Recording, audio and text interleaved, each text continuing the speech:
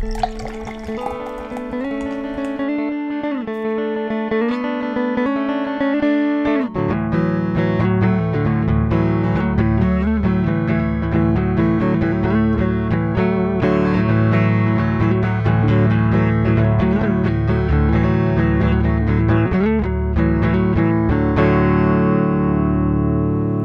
back to No Beer Left Behind. I am Brian, and it's been a while, but we're happy to be back.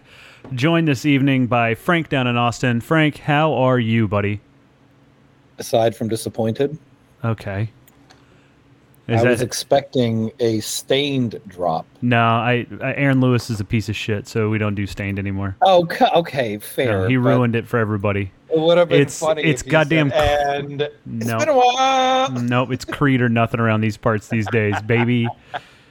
Fair enough. Creed is highly underrated. Great band. You know, that's the Rangers. That's the Rangers like pump up band in this postseason. I did not know that. Is Creed? They started cranking it in the locker room toward the end of the season when they started rallying, and so they got wind during the Orioles series that they played in Arlington. Yeah. Somebody let slip to the DJ upstairs in the ballpark, and they started playing Creed. The entire goddamn stadium went crazy and started singing along. It was great. So here's a quick thing, right? I hope it doesn't go unnoticed, but the Rangers almost crashed out of the playoffs. Yeah. And they had to win 2 out of the last 3 to make the playoffs. And they haven't lost since. Well, they might go down tonight. But tonight. But you know what? Of all the games, 7 they won 7 straight, I think. Yeah, that's nuts. Yeah, that's nuts. So good on them. Yeah, against the Orioles team who won 101 games during the season. That's fucking crazy. I believe the 7 games they've won this postseason is more than their entire history of playoff wins. So yeah, good on the Rangers. That's that's certainly an accomplishment. So, I don't know if y'all fully appreciate how I am a Rangers fan. I'm a Rangers fan in the same way that Randy Quaid is a Cleveland fan at the end of Major League 2, when he just starts talking shit on them throughout the entire season. Just like, they're going to blow it. They're going to lose it. They're all going to lose it. That's me. I've crossed out many a Texas tees on my hats and shirts over the years. I have been burned by this team so many goddamn times, from John Wetland to fucking Kenny Rogers to you name it. Goddamn Jose Altuve, piece of shit. So I watched this postseason Rangers with a bit of hope. It's dying. It's flickering. It's been dim for decades. But goddamn it. No. Let's breathe some life into it. You're 2 games away. You know, it's funny because you guys had arguably 2 of the best infield players of their generation in Teixeira and Beltran play for you. And unreasonable contracts. A-Rod played for you, but it was absurd and you couldn't build a team around him. No, as a matter of fact, we continued to pay for A-Rod long after he left. It was great. Yeah. Really just a shit deal all around. But Teixeira and Beltran were on decent deals. You guys didn't put anything around them. You guys, at one point, didn't you have yeah, you did. You had Neftali Feliz, who totally failed as a pitcher. But he was hyped. The Rangers have had some players, man, and it has just never come together. This year, though, it's looking good. Pitching is looking decent. It's a ragtag group of millionaires one out there. One game hiccup against the Rangers. A ragtag group of millionaires, yeah. So we'll see. But, that's good, man. Yeah, I'm doing really well. I'm, I think I've said this before. Any time between kind of October and May is my favorite time to be living where I live, because the weather is absolutely gorgeous. I'm sitting outside right now. It's 73 degrees. You just can't beat it. Not, no wind. Any wind that does blow is kind of like an AC. That's fucking fantastic. So no complaints on my side. How are you? I'm not bad. You're talking about Austin weather like a battered spouse, by the way. You're like, he's fine when he's not drinking. That's what it sounds like. From May to October, you're like... October to May. So June, July, August, September, this year specifically, but most years, Holy shit, he caught that. Sorry. I think most years... May and 1 minute, that's when it starts. May and 1 minute, that's when the terrible weather starts. Have been absolutely brutal, right? So, like, yeah, June... I think this year around June 10th, it got incredibly hot, and then it just kept going and going and going. So, but it's been great. Yeah, no, you know, you do take your punches in the middle of the summer. Yeah. But that's the trade-off. I would still, and I know, you know, maybe if you grew up in the heat, you'd feel different. I don't know. But I would still never trade the 3 months of hot for the 7 months of below 40-degree weather that you get up north. I would never trade it. I can't. It's too cold for too long, and I don't like cold enough for that to be the case. No, so. And you've also been traumatized growing up by it, so I understand that. Like, that's you do it one time, and you're like, fool me once, motherfucker, won't get fooled again, and then you put your sunglasses on and move to Austin. You know, it's the fantasy that people put around like a white Christmas, but they don't tell you can't go outside. You can't go anywhere. So it's a white Christmas until the food runs out, and then what the fuck are you gonna do? Right, then Dad's just getting fucking hammered in the corner trying to light the couch on fire. Well, among us hasn't done that in the middle of December? You know, it's like it just doesn't. I don't know. It's a bit of the you know, the fantasy's better than the reality in that case, because it sucks. The cold sucks. So,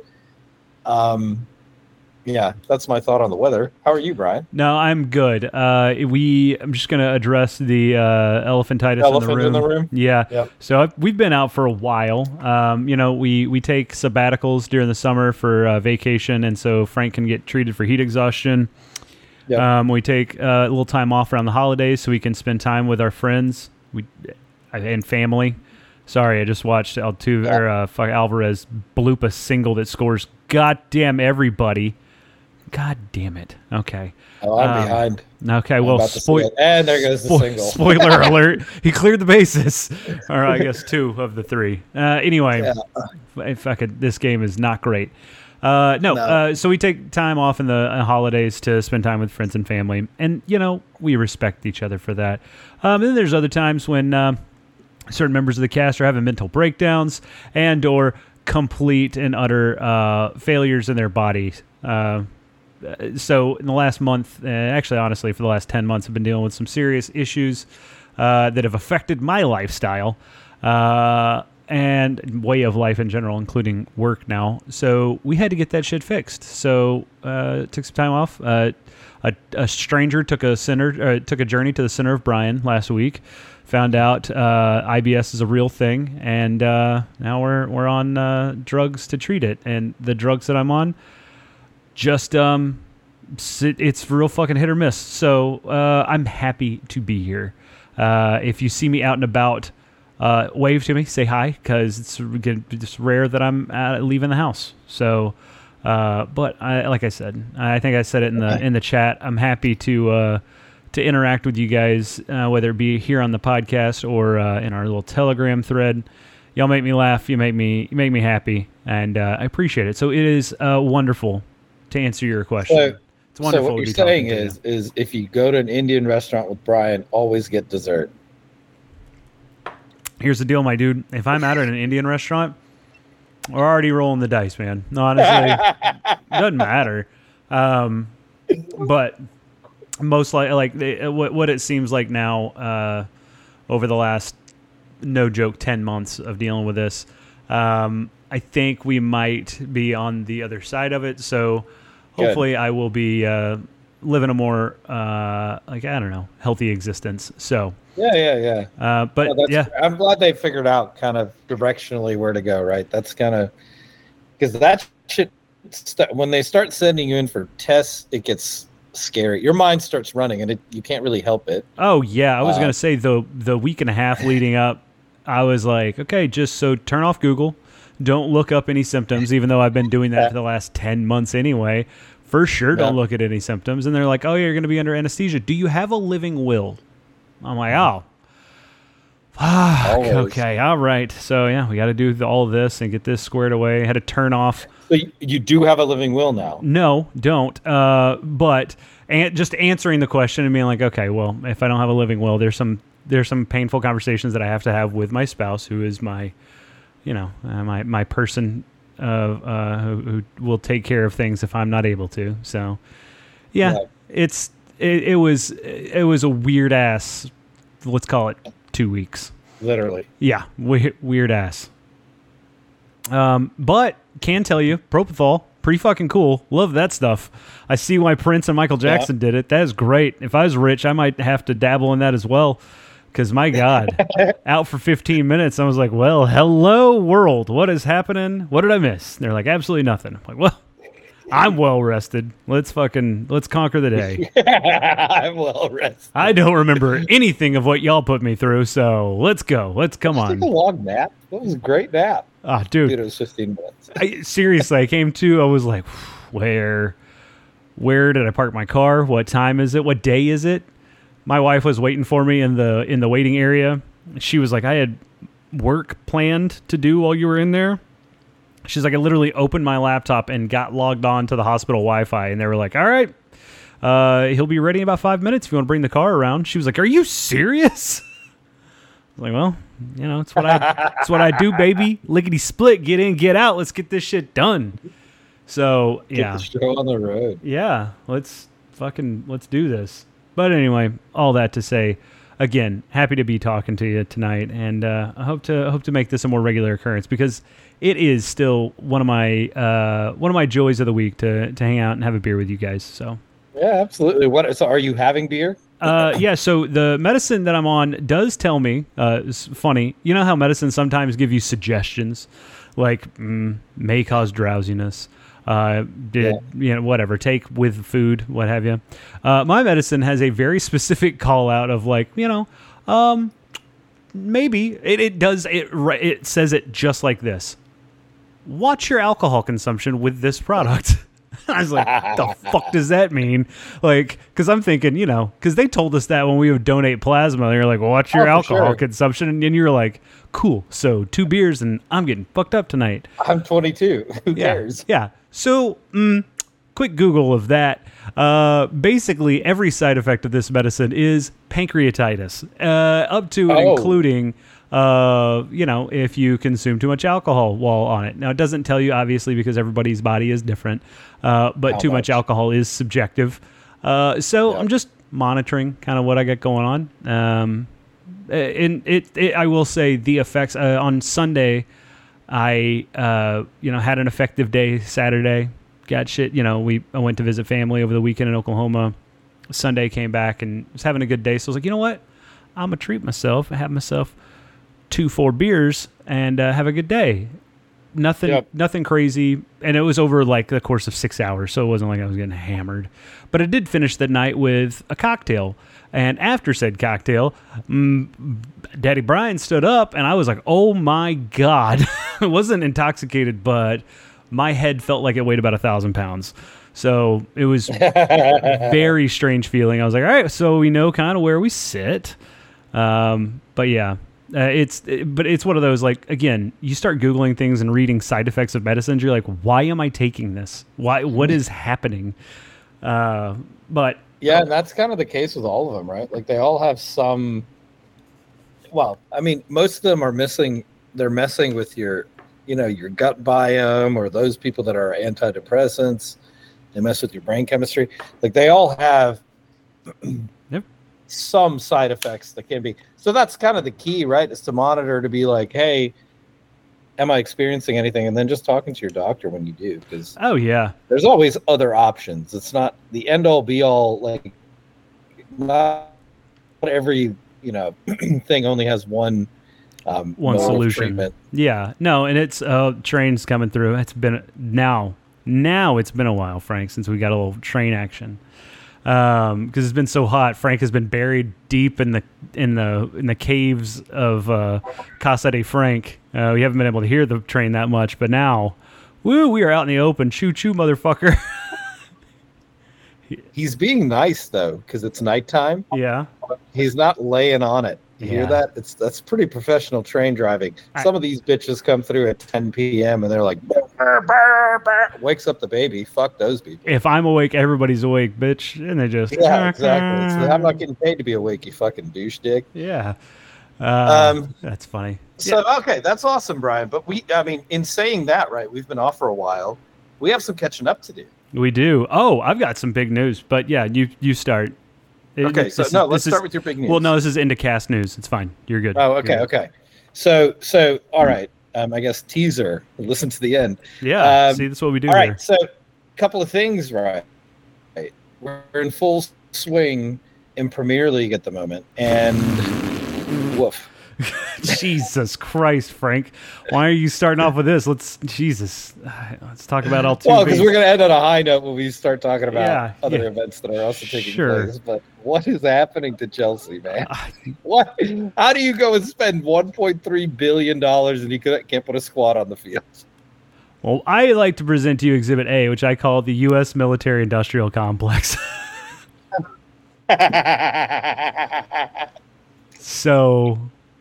Fair enough. Okay. Yeah, let's set that as the low bar, as the high water mark of what the fuck are we doing with our money. So we're, honestly, when compared to that, shit, we're rolling. We're fucking. We're still Premier League. Premier League, on the other hand, I mean, we're not even at the halfway mark of the year.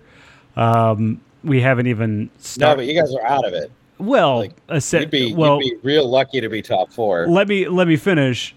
It's still on the relegation is legitimately on the table because we have an inability to score goals. That's kind of a hindrance to winning and scoring more than 1 point a match. So at that rate, legitimately sitting in 12th place in the Premier League, was it 16th place is relegated? 17th place is relegated, I guess. Wait, that can't be right. You've scored 3 goals all year? No. Okay, no. 11 goals. Okay, yeah. Sorry, 11 goals. No, okay. We scored 3 goals in one match, and that has been the high water mark for Chelsea football. Our leading goal scorer may have scored 3 goals. So if we're just gonna go through it, right? Everton's sitting on 9 goals. Everton is full 4 points behind you at the moment. You're sitting on 11. Looks like goalie's been better. Defense has been better. Only 7 conceded. That's looks to be top goalkeeper. 5. Goalkeeper. We literally grabbed him off the waiver wire in the last week before the start of Premier League. I don't even think they toured the States with him in July and August. No, because there was talk about you guys potentially signing Bokke, right? Dude, they were trying to sign anybody with hands at one point. I'm not even kidding. But the guy that they sent, Robert Sanchez, pretty solid. Dude's played really, really well. Knock on wood. He's not done dumb shit like Mendy or Kepa. So, solid there. Also, excited to see what Kepa does in La Liga. Because... he's been pretty good. Yeah, of course he has, because he's a piece of shit, and that's what pieces of shit do. Well, it does help that... Well, okay, let's not... We'll see how well he's done. Oh, wow, that's a nice home run. It's not set in stone he's done well. Let's just say that. So far, he looks on. The defense in front of him is pretty poor. Real Madrid hasn't really played in La Liga, so let's give him a little bit. He has struggled in Champions League. I don't know. We play them in 2 weeks. It's not going to be a good game because I want to say something like 9 out of our starting 11 is hurt at the moment. That's Chelsea football is what that is. That is Chelsea football. Does anybody have any ACL injuries? Because that is... No. Woo, it is tops on the old Chelsea getting injured list. My God. If you don't blow out your Achilles, you're tearing your ACL. Swear to God. No, so... We luckily don't have, these aren't major injuries, but we have a couple of people have abductor strains, and then there's Pedri had a hamstring, and then soccer, obviously, you need to have, legs. Hamstring, so need to have legs. That's advised. So, okay, fair enough. I just, I guess what I've kind of noticed about Premier League this year is there's been a lot of upsets as of late, especially the last 2 weeks. It's been kind of crazy. I mean, if Man City starts losing, then I'll be like, whoa, what is happening?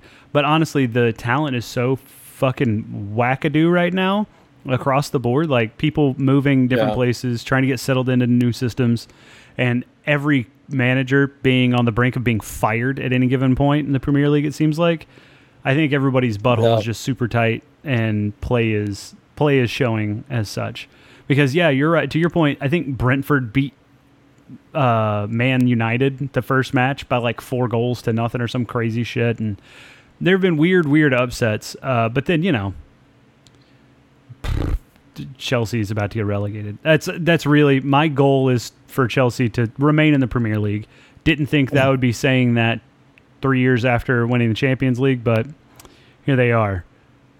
So yeah. I mean, it would take a monumental collapse for them to not be in Premier League. If we're gonna be honest, but I mean, it would take like they're not playing a brand that's winning anything anytime soon. Which is hell no. Kind of concerning. What I thought would help would be the lack of European football, because in the last 2 years, you could tell that it's been a wear and tear. The wear and tear on the team has been huge.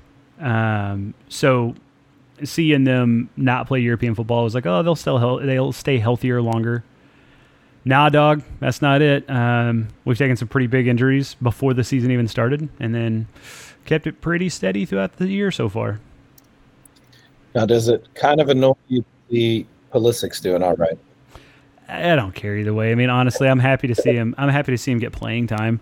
That was the thing that hurt. I know that's the thing that hurt him the most, because he was playing like once every 5 games at Chelsea under Graham Potter, and I mean, even Thomas Tuchel didn't play him a whole lot.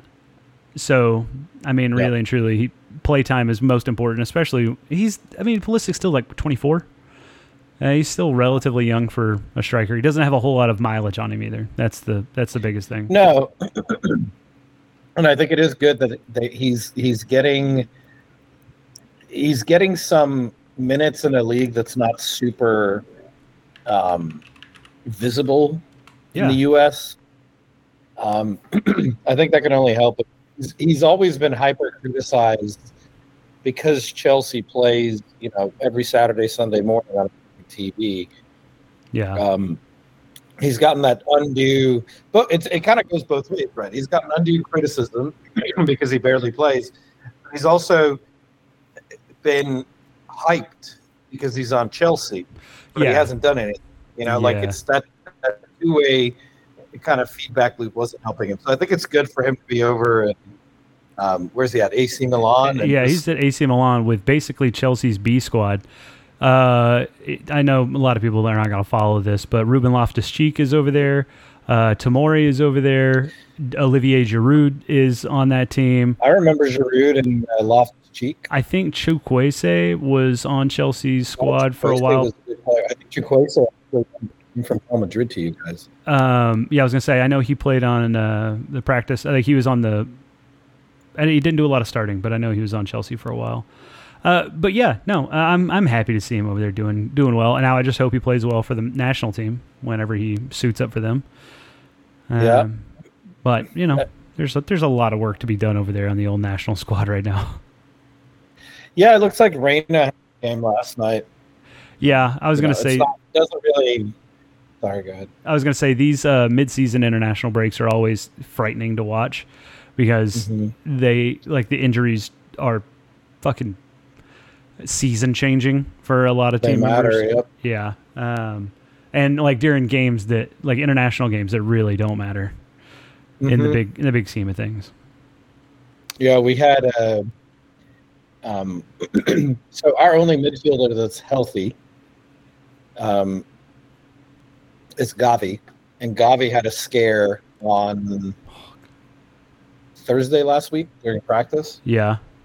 Luckily, he came out and played on the weekend. But I mean, the kid's what is he now? 18, 19 years old. Doesn't need to be playing as many minutes as he does.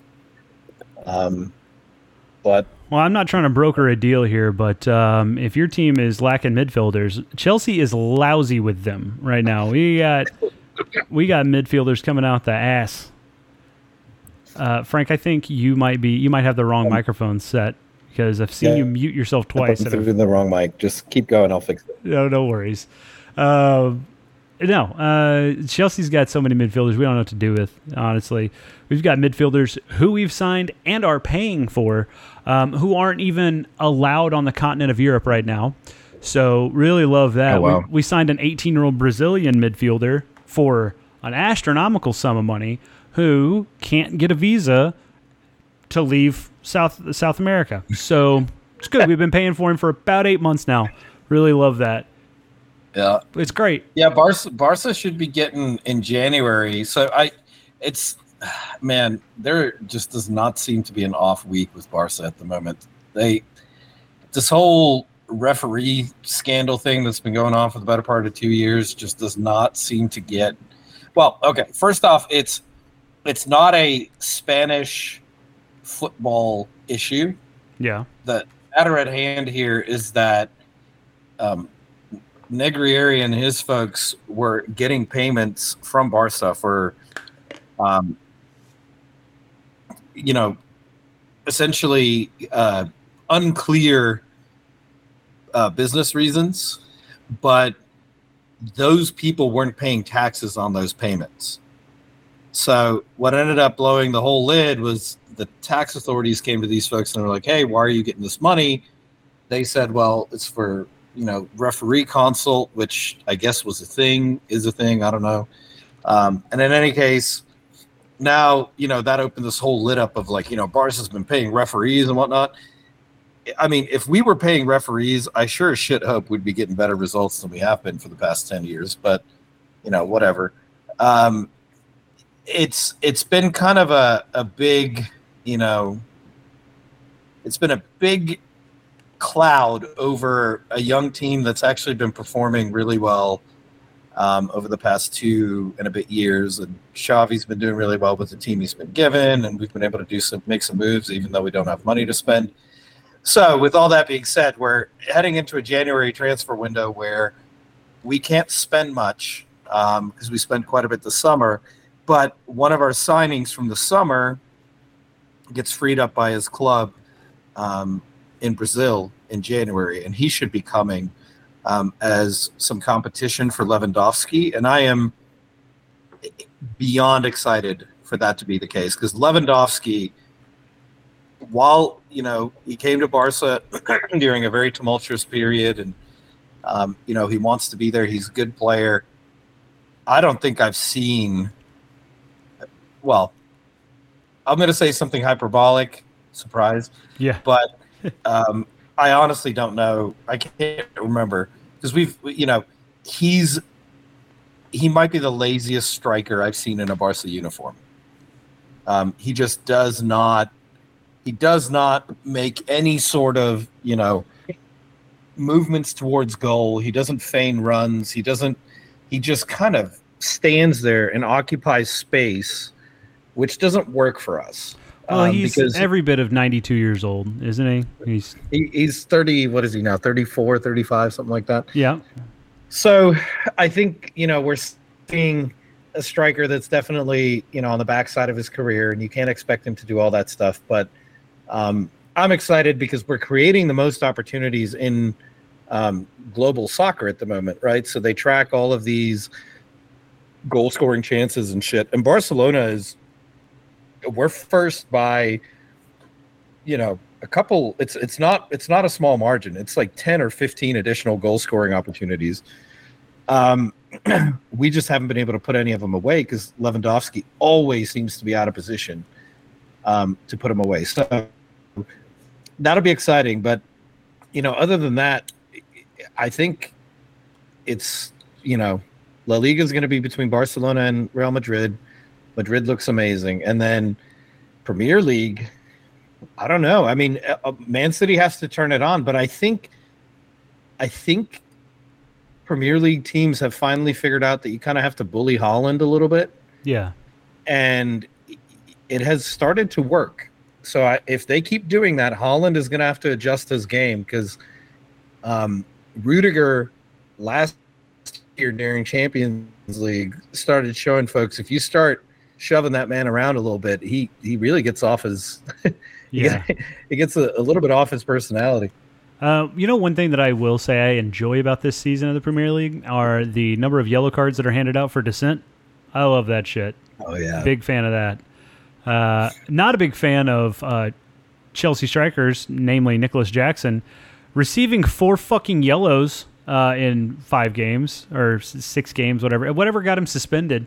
It was great. Oh, yeah. I will say one of them was a little weak, but the other 2, just shut up. Stop throwing your hands up and yelling at the ref. Don't do that. Yep. You get one of those, and then now you learn what the limit is, and then don't do it again. Definitely don't do it 3 more times.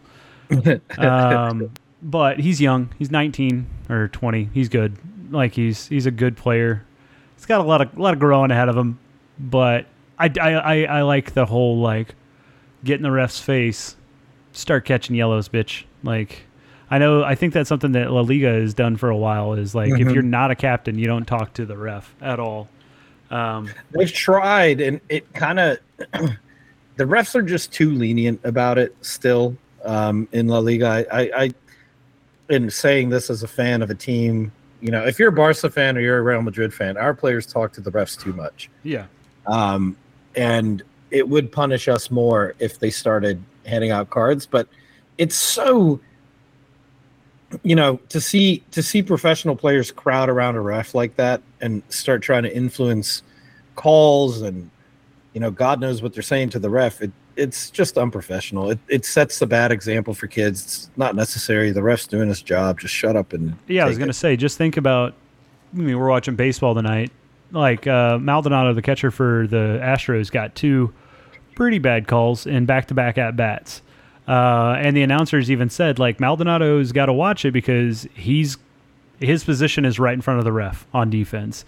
So if he starts talking shit and questioning the ref's calls, as an offensive player, he's got to then answer for him on defense. But at the same time, like, you can't let bad calls go unnoticed because there's a fine balance, and I think Major League Baseball has done a decent job of balancing that. Now there's some umps that are just absolutely ridiculously bad, both with their judgment calls and their ability to handle any criticism at all.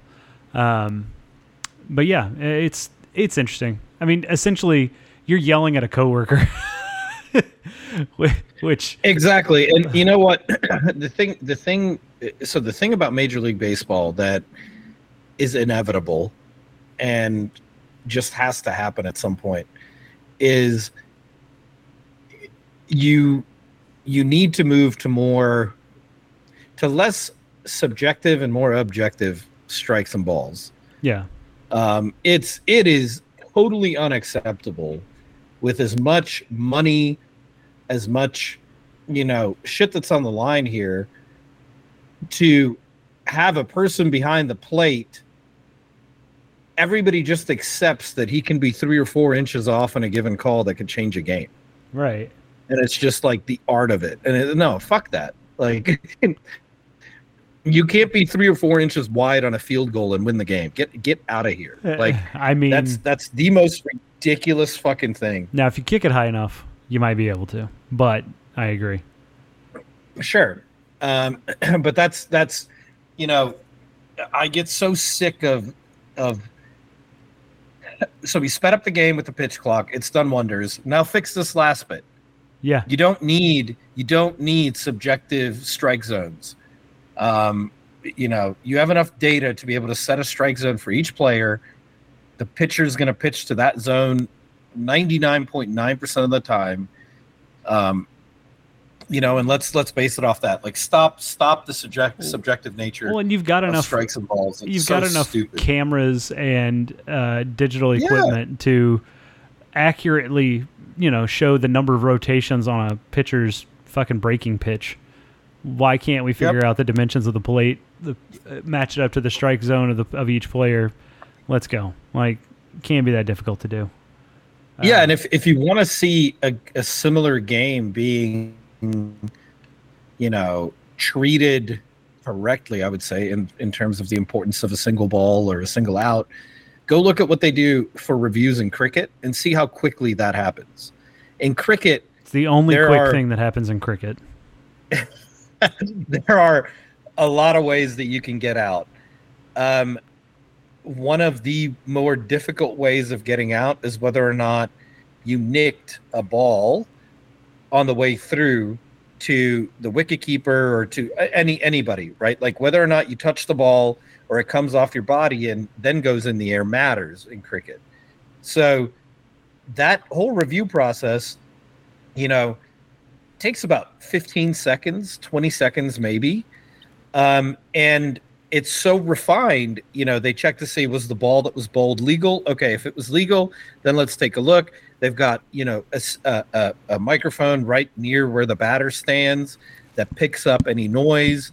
They sync the noise with the camera to say, okay, this is where the noise came from. So he nicked something. Up on the picture, you can clearly see it was the pad or it was the bat, and he's out or not out. Quick. There's no reason that in baseball, you can't correctly call a strike or a ball. It's not going to add that much time, if any. It's totally absurd. And the art of the game is bullshit. Like, no, this is millions of dollars. Back in the day, you played for not this, yeah. The trajectory of people's careers are at stake here. And I know you might think there's no difference between 5 million or 10 million a year to you, but it's not fair that entire trajectory could be based off of, a couple of incorrect balls or strikes. Right. Especially if you're a pitcher, that can ruin you.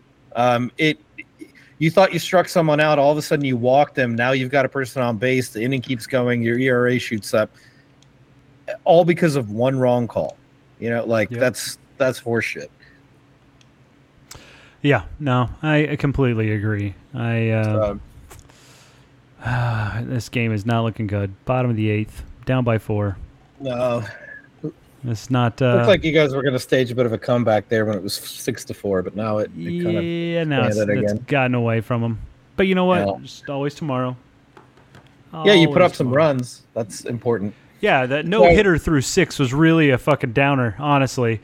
Hated that. Hated that. And the pitcher only had like 50-something pitches through the fucking 5th inning. That's terrible. The worst, dude. That dude did that against us, too. What's it? Neres or something is his name? He's a good pitcher. Yeah. He's a good pitcher. So, okay. The other little thing that's been going on, I don't know.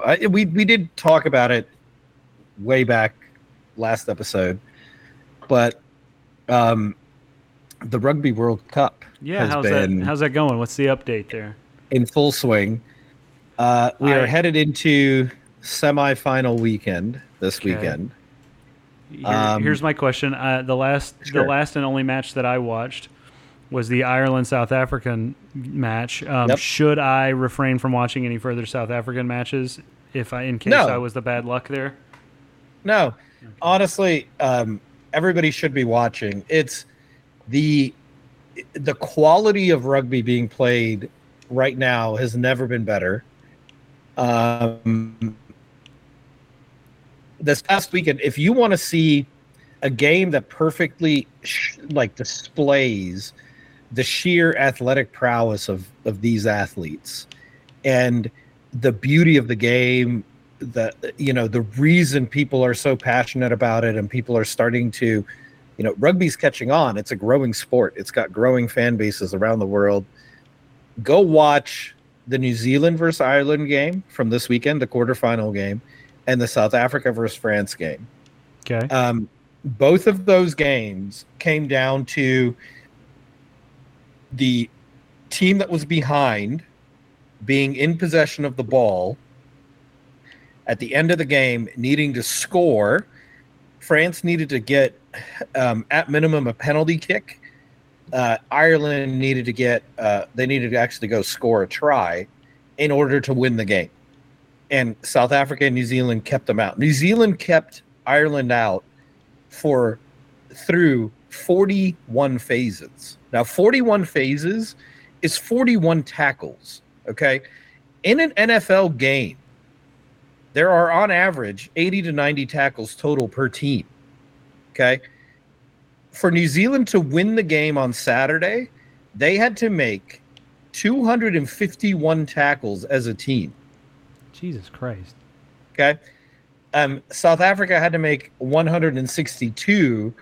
They also missed like 30 of them, which I'm going to highlight those. Would have been nice not to miss there. We don't ever miss that many tackles. France played a hell of a game, but go watch that, because those two, specifically South Africa versus France, that to me is the best rugby game I've ever seen in my life. Yeah. And I watch a lot of rugby. That was just it's another level of sport, how those guys were going at each other. But New Zealand versus Ireland was just a pure game as well. If South Africa France wasn't as good, I would say that was probably the best game of the tournament so far. Okay. South Africa France was the best game of rugby ever played. It was absolutely. So the end score was 29-28. South Africa won by 1 point. We scored a try with 4 minutes left that ended up putting us up by 1, and that was the game. It was honestly, it was a battle the entire way. It was not not a pretty sight. So this weekend we've got a couple of things coming up, right? So New Zealand's facing off against Argentina. That's not really, it's not really going to be a game. Argentina can give New Zealand a run for a half. Yeah. But I sincerely doubt they're going to be in it, when 60 minutes strike on the clock. South Africa plays England, and England has not been in good form this whole year, but it's England. They know how to play rugby. They have very good players on their team. So to me, we can easily lose this game. We shouldn't lose this game, but we can easily lose this game. England's no joke. Should be a hell of a rugby game. It's either going to be England wins a close one, or we blow them out. It depends. I don't see us winning a close game against them, simply because nobody expects them to be in it. Yeah. If they keep it close with 60 on the clock, it's gonna be a hell of a 20 minutes to finish that game out. I saw the picture you just sent me. Is that from the France match? That's after the whistle went in the France South Africa game. That man alone made 40 tackles. Yeah, his face looks like he made 40 tackles with his face, actually. It looks like all 40 of them came on his forehead. He's got quite the lump, a pretty big gash that's definitely going to require stitches. A cut above his right eye, like he's been in a boxing match. His nose, I think his nose actually looked like that before he went in the game. And his left eye is definitely not looking straight. I want to make sure that you know that man either has the lazy eye, or he disconnected something back there during the 40 tackles. Because he looks. Yeah, I'm not going to argue that. He played. So his position is called inside center. It's in the back row. As an inside center, he might have had the best game a South African inside center has ever had. It's very rare that a person has that many tackles in a game. Yeah. And he had an absolute monstrous game. It was actually quite impressive. So it's, you're getting down to the meat and potatoes, right? What we're all expecting next weekend, if things go the way that they go, they should go. And in rugby, that rarely happens, but it should be France and New Zealand in the finals South Africa and New Zealand in the finals next weekend. That was a bit of a slip up there, Frank. You got to be careful with that. Sorry? That was a bit of a slip up there. You got to be careful. Yeah. Well, it'd be a slip up if France had any chance. Roasted. You got their ass, Frank. You tell those froggy bitches. Yeah, they're what's hosting up. and sitting at home. They're going to be carrying the waters onto the field on Saturday. Fuck yeah. It's a great game you're playing out here. Huh? French accent, guys. I can't do a French accent. Yeah, it's you know what? It came across that way. So, so next week, if we're talking South Africa, New Zealand in the final, that's world standstill. Everybody must watch. Yeah. That's going to be, if we get that final, which is the dream, that will be the most important rugby match those two sides have played in nearly half a decade or half a century. Half a decade is a lot less impressive than half a century. Well, definitely half a decade. Well, yeah. Half a decade. Spread that out times 10 and we're there. For sure 50 years. The 95 World Cup was the most important game to an extent, but that was the Matt Damon World Cup, right? Yes, but nobody expected South Africa to have any sort of a chance. There was no right. If these two teams face off next weekend, they'll be ranked 1 and 2 in the world.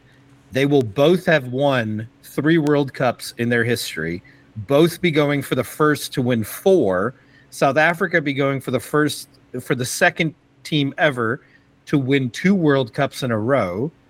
And South Africa going for a World Cup win, which is the first time it will have ever been done. Now, I'm there's a lot of things that we have to beat England. If we beat England, this is all set up for the next weekend. Yeah. If we don't, good, that's fine. It's the World Cup. Anybody can win these games. But if we do win this Saturday, next weekend, and I cannot stress enough how fucking ridiculous this is, South Africa will be playing to win a World Cup by beating England, New Zealand, France, Scotland, and losing to Ireland because they couldn't kick goal kicks. I was going to say, you've listed off like 3 of the 5 perennial powerhouses in rugby, right? That would be, right, by far, and it's not even close, by far the most difficult World Cup victory anyone has ever done. So if we do this team could go down as the greatest rugby team ever assembled. Now, did South Africa play like a fucking Panama or anybody along the way, or did y'all just play Murderers Row, other rugby teams? Here I am assuming Panama has a shit rugby team. They do have a shit rugby team. I would assume. Sorry. So we did play. Everybody in our group got to play Romania as well. They're not good. They were allowed to beat the shit out of Romania. Good. They were. And then everybody played Tonga, which is a tough game, but you win, 90% of the time. They're huge and they are very tough to play against, but they're not, skill wise, they're not up there with us. So they're not insurmountable. They're not insurmountable. But in our group, right before the World Cup started, the world rankings were Ireland, South Africa, France, who was Ireland, South Africa, France. Who was 4th? Republic of North Korea. New Zealand, and 5th was Scotland. So if South Africa wins, they would have beaten 3 out of the top 5 teams, and they were one of the teams. So, that would be fucking insane. I didn't even count us in this World Cup to be in the finals because of how difficult path would be. Yeah. And now we're right on the precipice. All we have to do is beat England, which we can do. We should do. And if we do, my God, man, I mean, that would be absolutely something. So, yeah, it's now. If you're at all interested in rugby and you want to see epic rugby, tune in this weekend. Tune in next weekend. The game on Friday starts at 2 p.m. That's New Zealand and Argentina. Again, I want to forewarn you, that game might be over 30 minutes into it. The game Saturday is at 2 p.m. That should be a complete rugby game. It should be a very good game. To be honest, either of those teams can win. I know, rankings would tell you different because I think England is ranked like 7th or 8th at the moment, but England can easily beat us. Oh, they haven't made it this far without being decent. So exactly. You don't win games in the World Cup if you're not a decent rugby team. So, yeah, man, it's just if you're at all want to dabble in rugby, want to learn about it, now's the time to watch it. It will not get this good again for 4 years. And the story arc of this World Cup, unlikely to ever be repeated. Just with the sheer amount of parity that's out there, the amount of good teams, all of that shit. It's been such good rugby. I can't really. I've watched almost every game, and outside of the real shitty teams playing the powerhouses, all of it's been great. It's just been fantastic rugby all around. Yeah, like I said, the Ireland South Africa match that I watched was fucking awesome. Literally came down to the last movement of the game. It was goddamn great. But yeah. So, oh man, dude! And then the controversial penalty call on the Maul. Yeah. God damn it! Sorry to get you fired up again.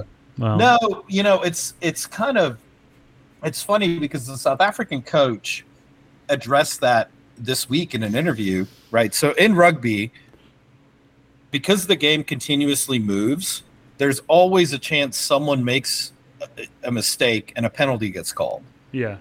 And a penalty is a turnover of the possession, right? So that's the only way to get the ball back, or you steal it off the opponent or the opponent scores.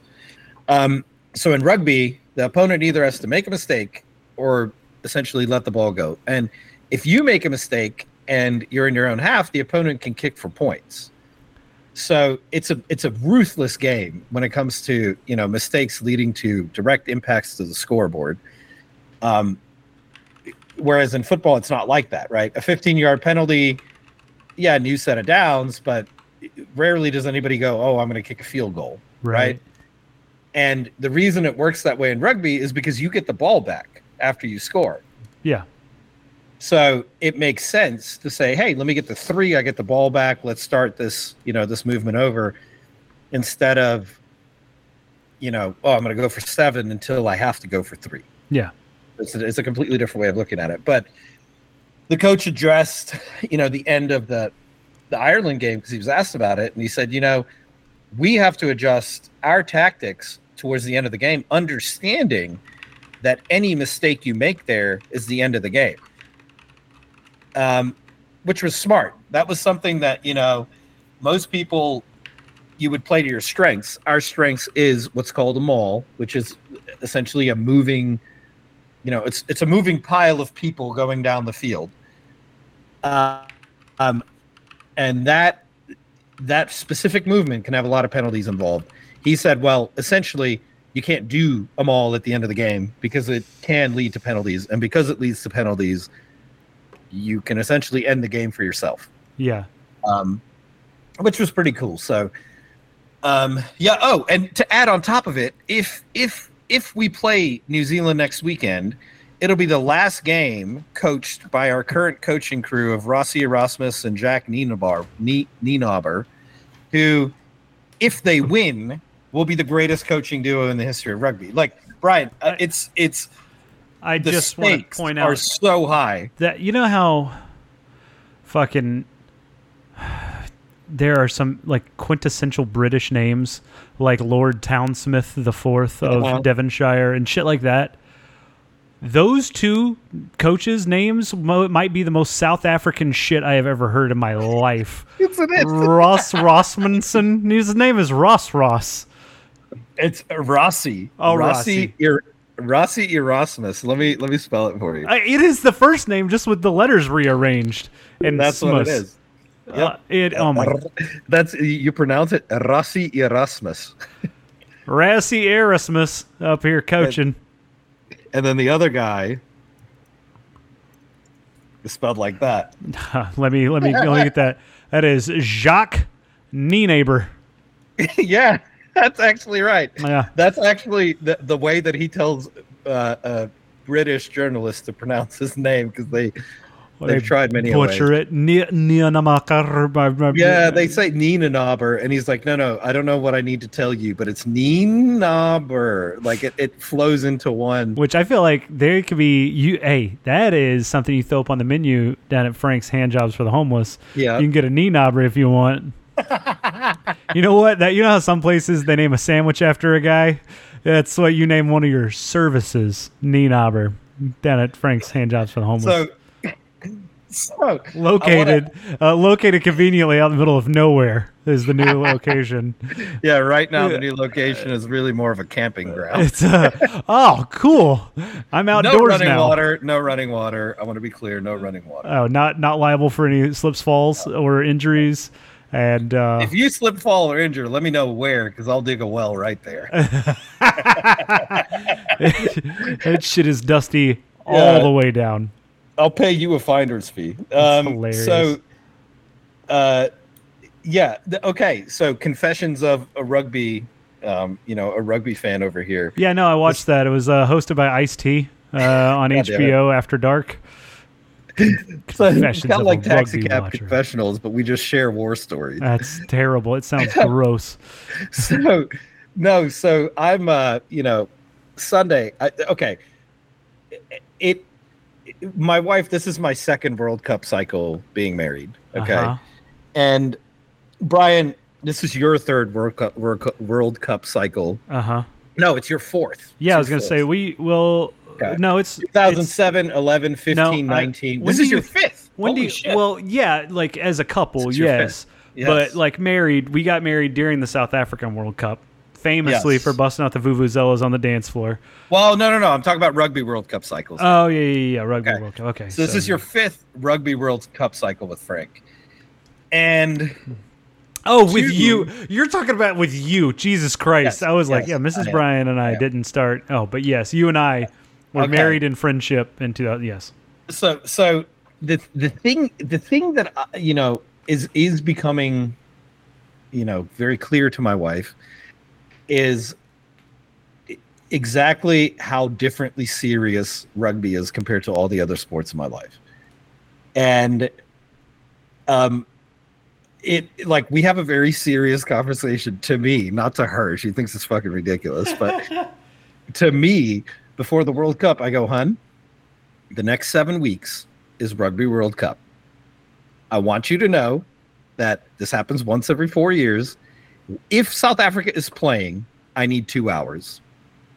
Uninterrupted, you can go ride your horse whenever, the rest of the weekend, I don't care. But those 2 hours are mine, and you can watch it with me. You can leave me alone. You can do whatever you want. But that's what I'm doing, right? And she's totally okay with it, but it's a serious conversation to me because it is, it's a very, I don't know. Brian, you might be able to explain. It's very serious. It's an emotional time period. I got this way. Like Mrs. Bryan didn't fully understand because I realized after the birth of our child that football and college football and Brian can't exist as like Dad Brian and college football. They can't exist at the same time. And that's probably for the best of my health. But, as I started picking up more and more into soccer during Champions League, Mrs. Bryan, a lot of those games, remember, they happen in the middle of the week. So she didn't even get to, share that experience with me or see what it was like with me watching those matches. When the Champions League final came up, and I told her that the week before, I'm like, this is happening. I understand. It's Memorial Day weekend. Mother and father-in-law are going to want to have everybody over at a certain time. I'm not going. Not only am I not going, you're not going to bug me about it. You're not. You can't. Because I am going to say some things that you tell me I can't unsay. But to me, I'm supporting the team from half a globe away. They need me there. I need them there. I need them to be locked in. I don't need you to be distracting them while they're playing their most important match. And to her credit, it sounds absurd, but it's not. She didn't understand it, but after coming out to the garage where I was smoking my third cigar of the day, because that day I was just freight training it in the garage. And it was like every bit of 98 degrees inside the garage. I was just trying my best to keep cool. She comes out and she's like, hey, we're leaving in 40 minutes. And that was the second time she came out there to check on me. We're leaving in 40 minutes. The response that she received was, I don't give a fuck if you come back. And I was like, I'm so sorry. I don't mean that. You know that's not at you. It's about the situation. Because at that point, Kai Havertz hadn't scored his goal yet. So it was real touch and go. Okay. So that's, I didn't quite have it that hard. Yet.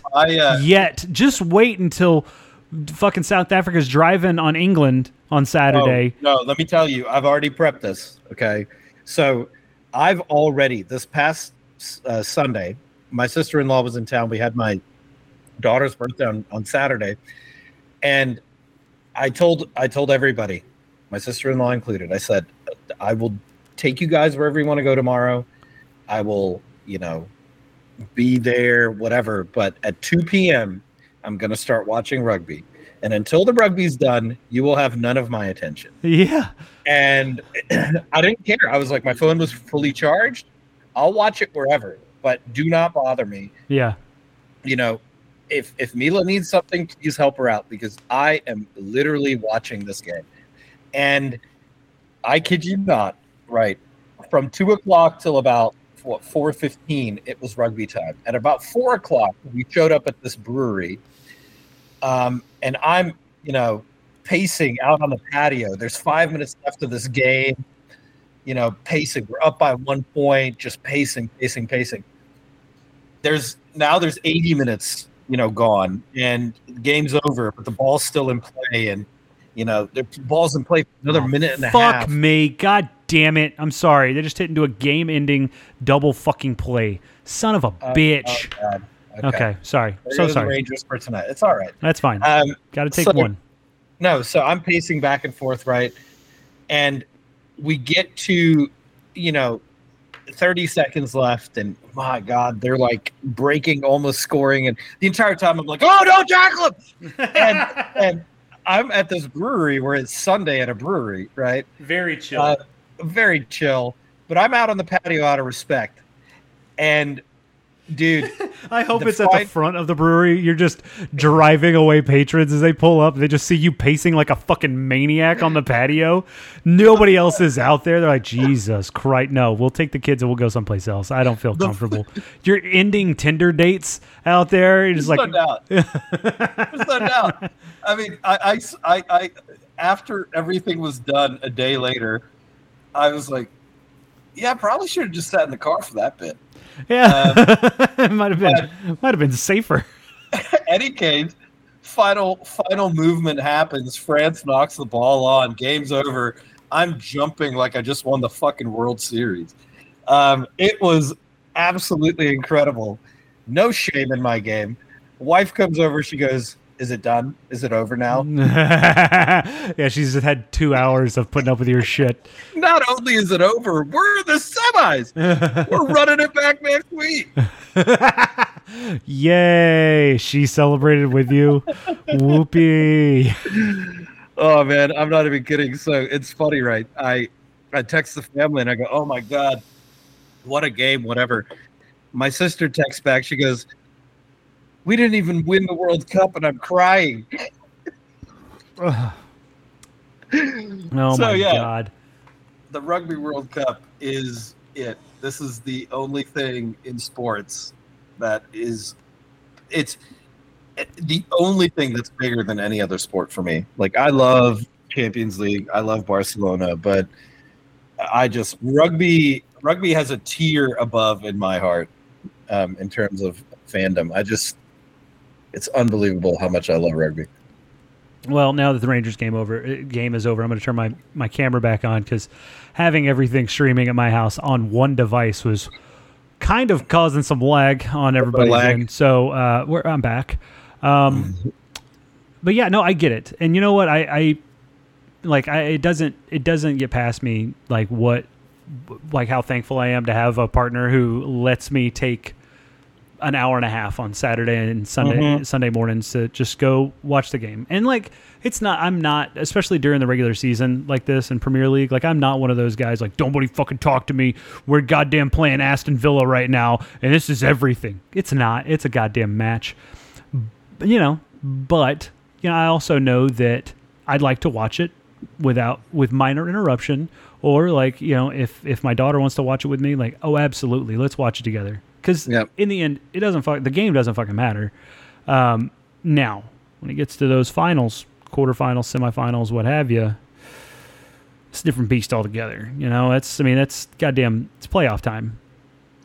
Yeah, and we play for national pride. Like, the big difference here is not, Champions League, all that. That's club sports. Yeah, people are getting paid to do it. And, while national teams, some of them get paid as well, they are playing for national pride. And that's one thing that, like, as an American living in America who only knows about living in the country in which I was born, I still get kind of, I imagine, and I might be completely wrong here, but I imagine the feeling that you experience is similar to what I experience, like traveling abroad, even in the United States, and I see an Oklahoma State shirt somewhere. I'm like, hey, go Pokes. Look at that. That's pretty cool. But when you are away from your home, like anytime Oklahoma State does well in a sport, I'm like, hell yeah, look at that. I live in Dallas. Not a whole lot of Oklahoma State people, at least in my sphere, who I can share that joy with. I assume that is similar to the feeling that you feel, just magnified by a million. Because it's, one, very rare. Two, it is like a source of national pride is very different than goddamn voluntary pride. I mean, that's where you're born.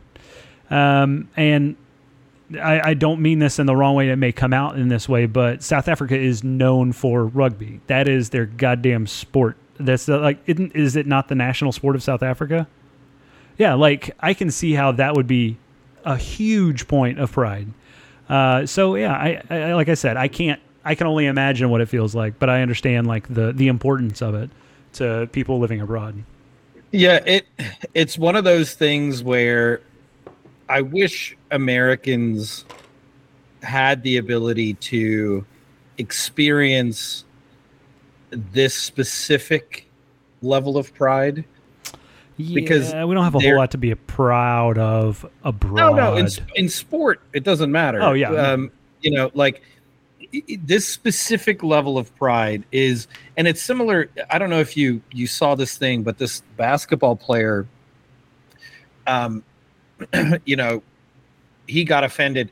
So essentially what happened is someone, I can't remember, it was a sprinter. The world champion guy? He came out and he said, it's a little bit different, the level of excitement versus, competing or winning an NBA championship. Yeah. And the NBA folks got offended, but he's absolutely correct. Yeah. You're competing against the world. It's, if the whole world played basketball at the level that America played basketball, it would be exciting, but they don't. Yeah. Right. The same way the NFL, like, oh, we're the world champions, Pittsburgh Steelers. Like, fucking calm down, Pittsburgh. Yeah, American Jesus champions. Fucking Christ. So what would be nice is if the U.S. took the World Baseball Classic a bit more serious, because that could be an equivalent. Right? That could be an equivalent. I mean, you're still not going to... I mean, I assume the Greece national team is not really going to put up the numbers that goddamn Dominica does.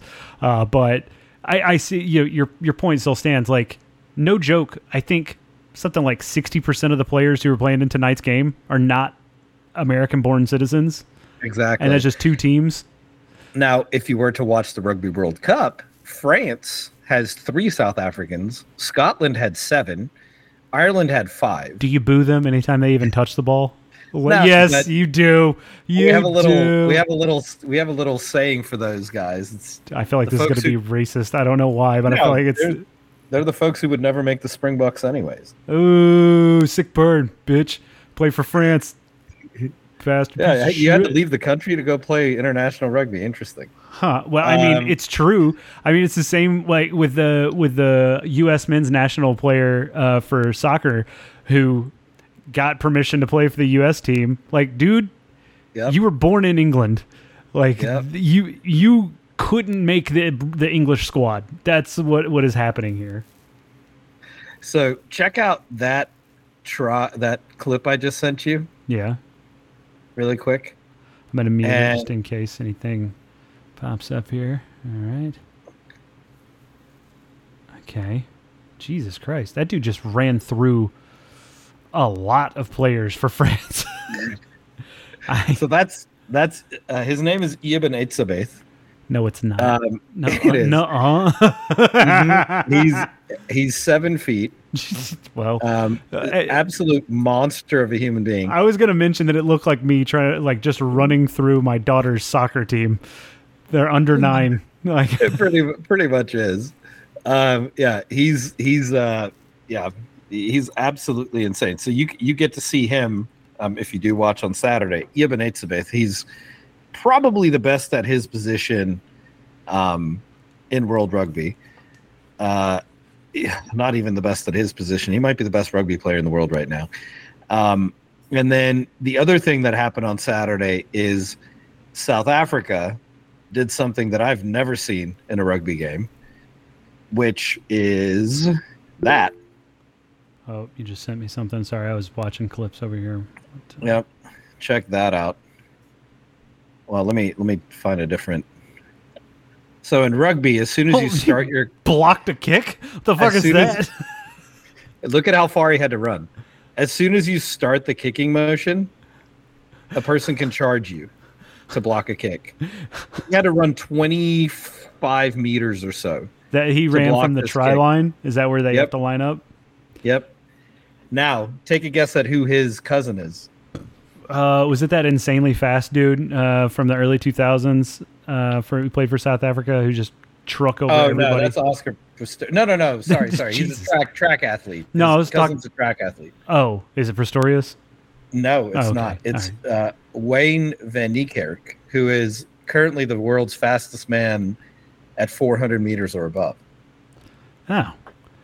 Who is... I know this is a change in what you were going for there, but who is that really fast dude? I want to say it's Brian Arakpo, but that's not it. I think he played linebacker. Brian Abana. Abana, yeah, that guy. I just remember you sending me early YouTube clips. Like YouTube was like still crispy and brand new, and Frank is just sending me this wild ass rugby player who was running through people like a goddamn hot knife through butter, if they even could touch him, because then he was just outrunning everyone else on the field. So check. I'm about to send you one more clip. This little dude is kind of Habana 2.0. He's crazy. Cheslin Colby is also very, very fast. So these two guys aren't even the fastest guy on the team. The fastest guy on the team's name is Kobus Reinach. No, what do you? Yeah. Holy shit! I'm sorry. You sent me a different angle, like a stands angle of that blocked kick. That is insane. You see how far he is? Yeah, that's not fair. Like, how the fuck? Yeah. Well, okay, that's partly on the kickers. That's partly on the kicker. He took forever to kick. Yeah. So that's something he definitely picked out. But yeah, check that last tryout. This guy's name is Kurtley Aronsa. He is fast as fuck. And he is, the same one. Just So the wildest thing, that number 15 on France that he outruns is a fast motherfucker. I think you sent me the same clip twice, my dude. Oh, did I? Yeah.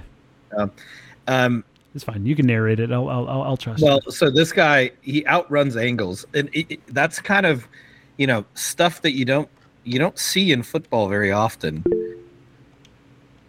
Folks with the speed to outrun angles when they're flat or not flat, when they're, starting 10 meters in front of an opponent.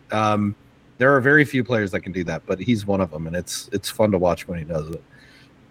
So, any case, yeah, definitely watch the rugby this weekend. All right. All right. So, Brian, you had one more thing? Yes, I do. It's kind of a big one for me. Oh, shit. Excuse me, this Leinekugel's Berry Weiss has got me burping right now. Ooh-wee. It was part of my treat yourself. You did the right thing and kept going to the doctor and then just let ailments linger on. So I was like, you know what? Treat yourself to a Berry Weiss. Berry Weiss it is. What I purchased 2 weeks ago, which is a new Xbox. Went with the new generation of consoles. But I know we've talked about this. We were planning, we had talked about it when they released 3 years ago. Which one are we getting? Well, that's the thing. We talked about it. We were like, okay, $500 is pretty steep for new console. Like, we're just gonna wait. We were gonna wait until they came down in price.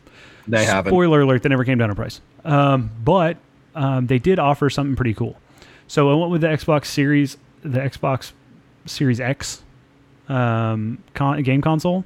So it's the digital only, no disk drive or anything, 1 terabyte of storage, and like focuses on cloud gaming. Okay, which I've been doing on my old Xbox One X for a while now. That's how I play all my FIFA games and shit. And the only disc games I had were like Grand Theft Auto 5 and fucking Forza Motorsport 7. Okay. So I was like, well, you know what? The new Forza Motorsport came out on October 10th. I was like, you know what? I kind of want to play that when it comes out. Probably should just go ahead and pull the trigger, buy a new console. So I was looking online, see what they were priced at, and like $299 is what the Series X is priced at. I think you can find it for like $260 or some shit like that. But I was looking, my game, do you have Game Pass? I'm assuming you don't. Do you? Okay. So I have Game Pass Ultimate, which is now $16.99 a month. Okay. You could buy the year-long thing, but I always lie and tell myself like, maybe I won't, if I ever need to, kick one of my monthly subscription fees to the curb, that could be an easy one to go. But I was looking, and Microsoft offers an all-access pass. Basically what Microsoft All Access is 2 years of Game Pass and a console for $26 a month. What? So you're getting a console for $7 a month? $10 a month now. Yeah. Wow. So yeah, that's what I did because I was like, you know what, fuck it, I'm already doing Game Pass Ultimate because I play some cool shit on there. I get a new generation, a next generation console with 4K 60 frames per second. It's got all those specs outside of the crazy high graphics card that's in the Series S or Series X, whatever the fucking top one is with the optical drive. And that one you can get for $35 a month with Game Pass Ultimate. So, I mean, and it's done. You pay it in 24 installments, 0% interest. Fucking, there's no optical drive. There's no moving parts in this box, by the way, which I am a big fan of. The only thing, fans, but also the airflow in this box is crazy good. Like, it's pushing a massive amount of air, but it's silent. So that's awesome. Yeah, I'm enjoying my new gaming experience. The new Forza Motorsport is fucking dope as hell, hard as shit, and they're figuring out, like, they released. Also, I bought the console before the release date of Forza because I was like, when it comes live on 10/10, I'm just downloading it. We'll be ready to rock and roll. Well, for being an all access member with Game Pass, early access, and I got the VIP package for $25 or some shit like that. So I get a bunch of exclusive cars, exclusive skins, and all this other shit, like real nerd game player stuff. But then I also own the game outright. So, or, digitally. So yeah, I can play it on other consoles, whatever. But yeah, it's fucking sick. It really is awesome. Legitimately cool. And I wanted to, I know most people are like, no, I'm not doing another monthly subscription or anything like that. If you're already a Game Pass Ultimate player, it's $10. It's $10 extra a month. Just can't go wrong with that. Do it and enjoy the new next generation game console. It's fucking sick, man.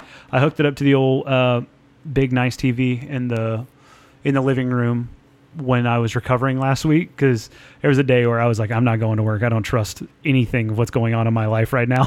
They were like, you can work. I was like, well, go fuck yourself. I'm not doing that. So I stayed home from school one day And I played video games on the big nice TV in the living room, and it kind of fucked me up because that $10 extra a month is going to lead to me buying another fucking $400 TV or some shit to go in here because the new graphics are ridiculous. Awesome. So yeah, I wanted to share that with you. If you're on the fence, just do it, man. I did kind of something similar. That's also a monthly payment. Yeah. Yeah, you did. Yours is going to come with property tax, though. That's the problem. To my knowledge, the Denton County is not going to charge me an additional tax every year, but that remains to be seen. Yeah, we'll see about that. Yeah, I was going to say yet. Now they'll charge me like a mud tax or some municipal utilities shit. I'm sorry. Did you plug in you had another plug into your wall? All right, go fuck yourself. Oh, that's 2 Xboxes in one home. I don't know if we can allow that. I unplugged the other one, took it offline, so they can't tell me. I'm running off a generator, living off the grid with my second Xbox. All right, Frank, that was my big news. I know it might have seemed like a fucking letdown for some of you listeners, but to us, that's fucking sick. New consoles are great. I realized I need to at some point get one. I just haven't had time. I realized, well, get a colonoscopy. You'll have some time on your hands. I realized that I've had my previous console since 2014. Ooh, jeez. It's still, dude. I bought that Xbox when the Xbox One X came with a Kinect, like when you could still get a Kinect with your Xbox, so you could talk to it. So yeah, that's how old my old game console was. So I think it was time for a new one. Yeah, for sure. All right, buddy. Well, again, I've had a blast talking with you tonight. Let's play a little of this. If I little of that, little of the lat. Yeah. It's fun. It's fun stuff. Ladies and gentlemen, thank you for joining us again on an episode of Nobody Left Behind. It's good to be back talking to you all. If you want to shout us out, you know how to reach us over on our socials at No Beer Left Cast. Jesus Christ. Over on Twitter, X, Instagram, your mom's house, all that shit. For Brian here in North Texas, I will talk to you next time. I'm out. For Frank in far, far south, Austin, Texas, there's only 2 words needed. Go Bokke!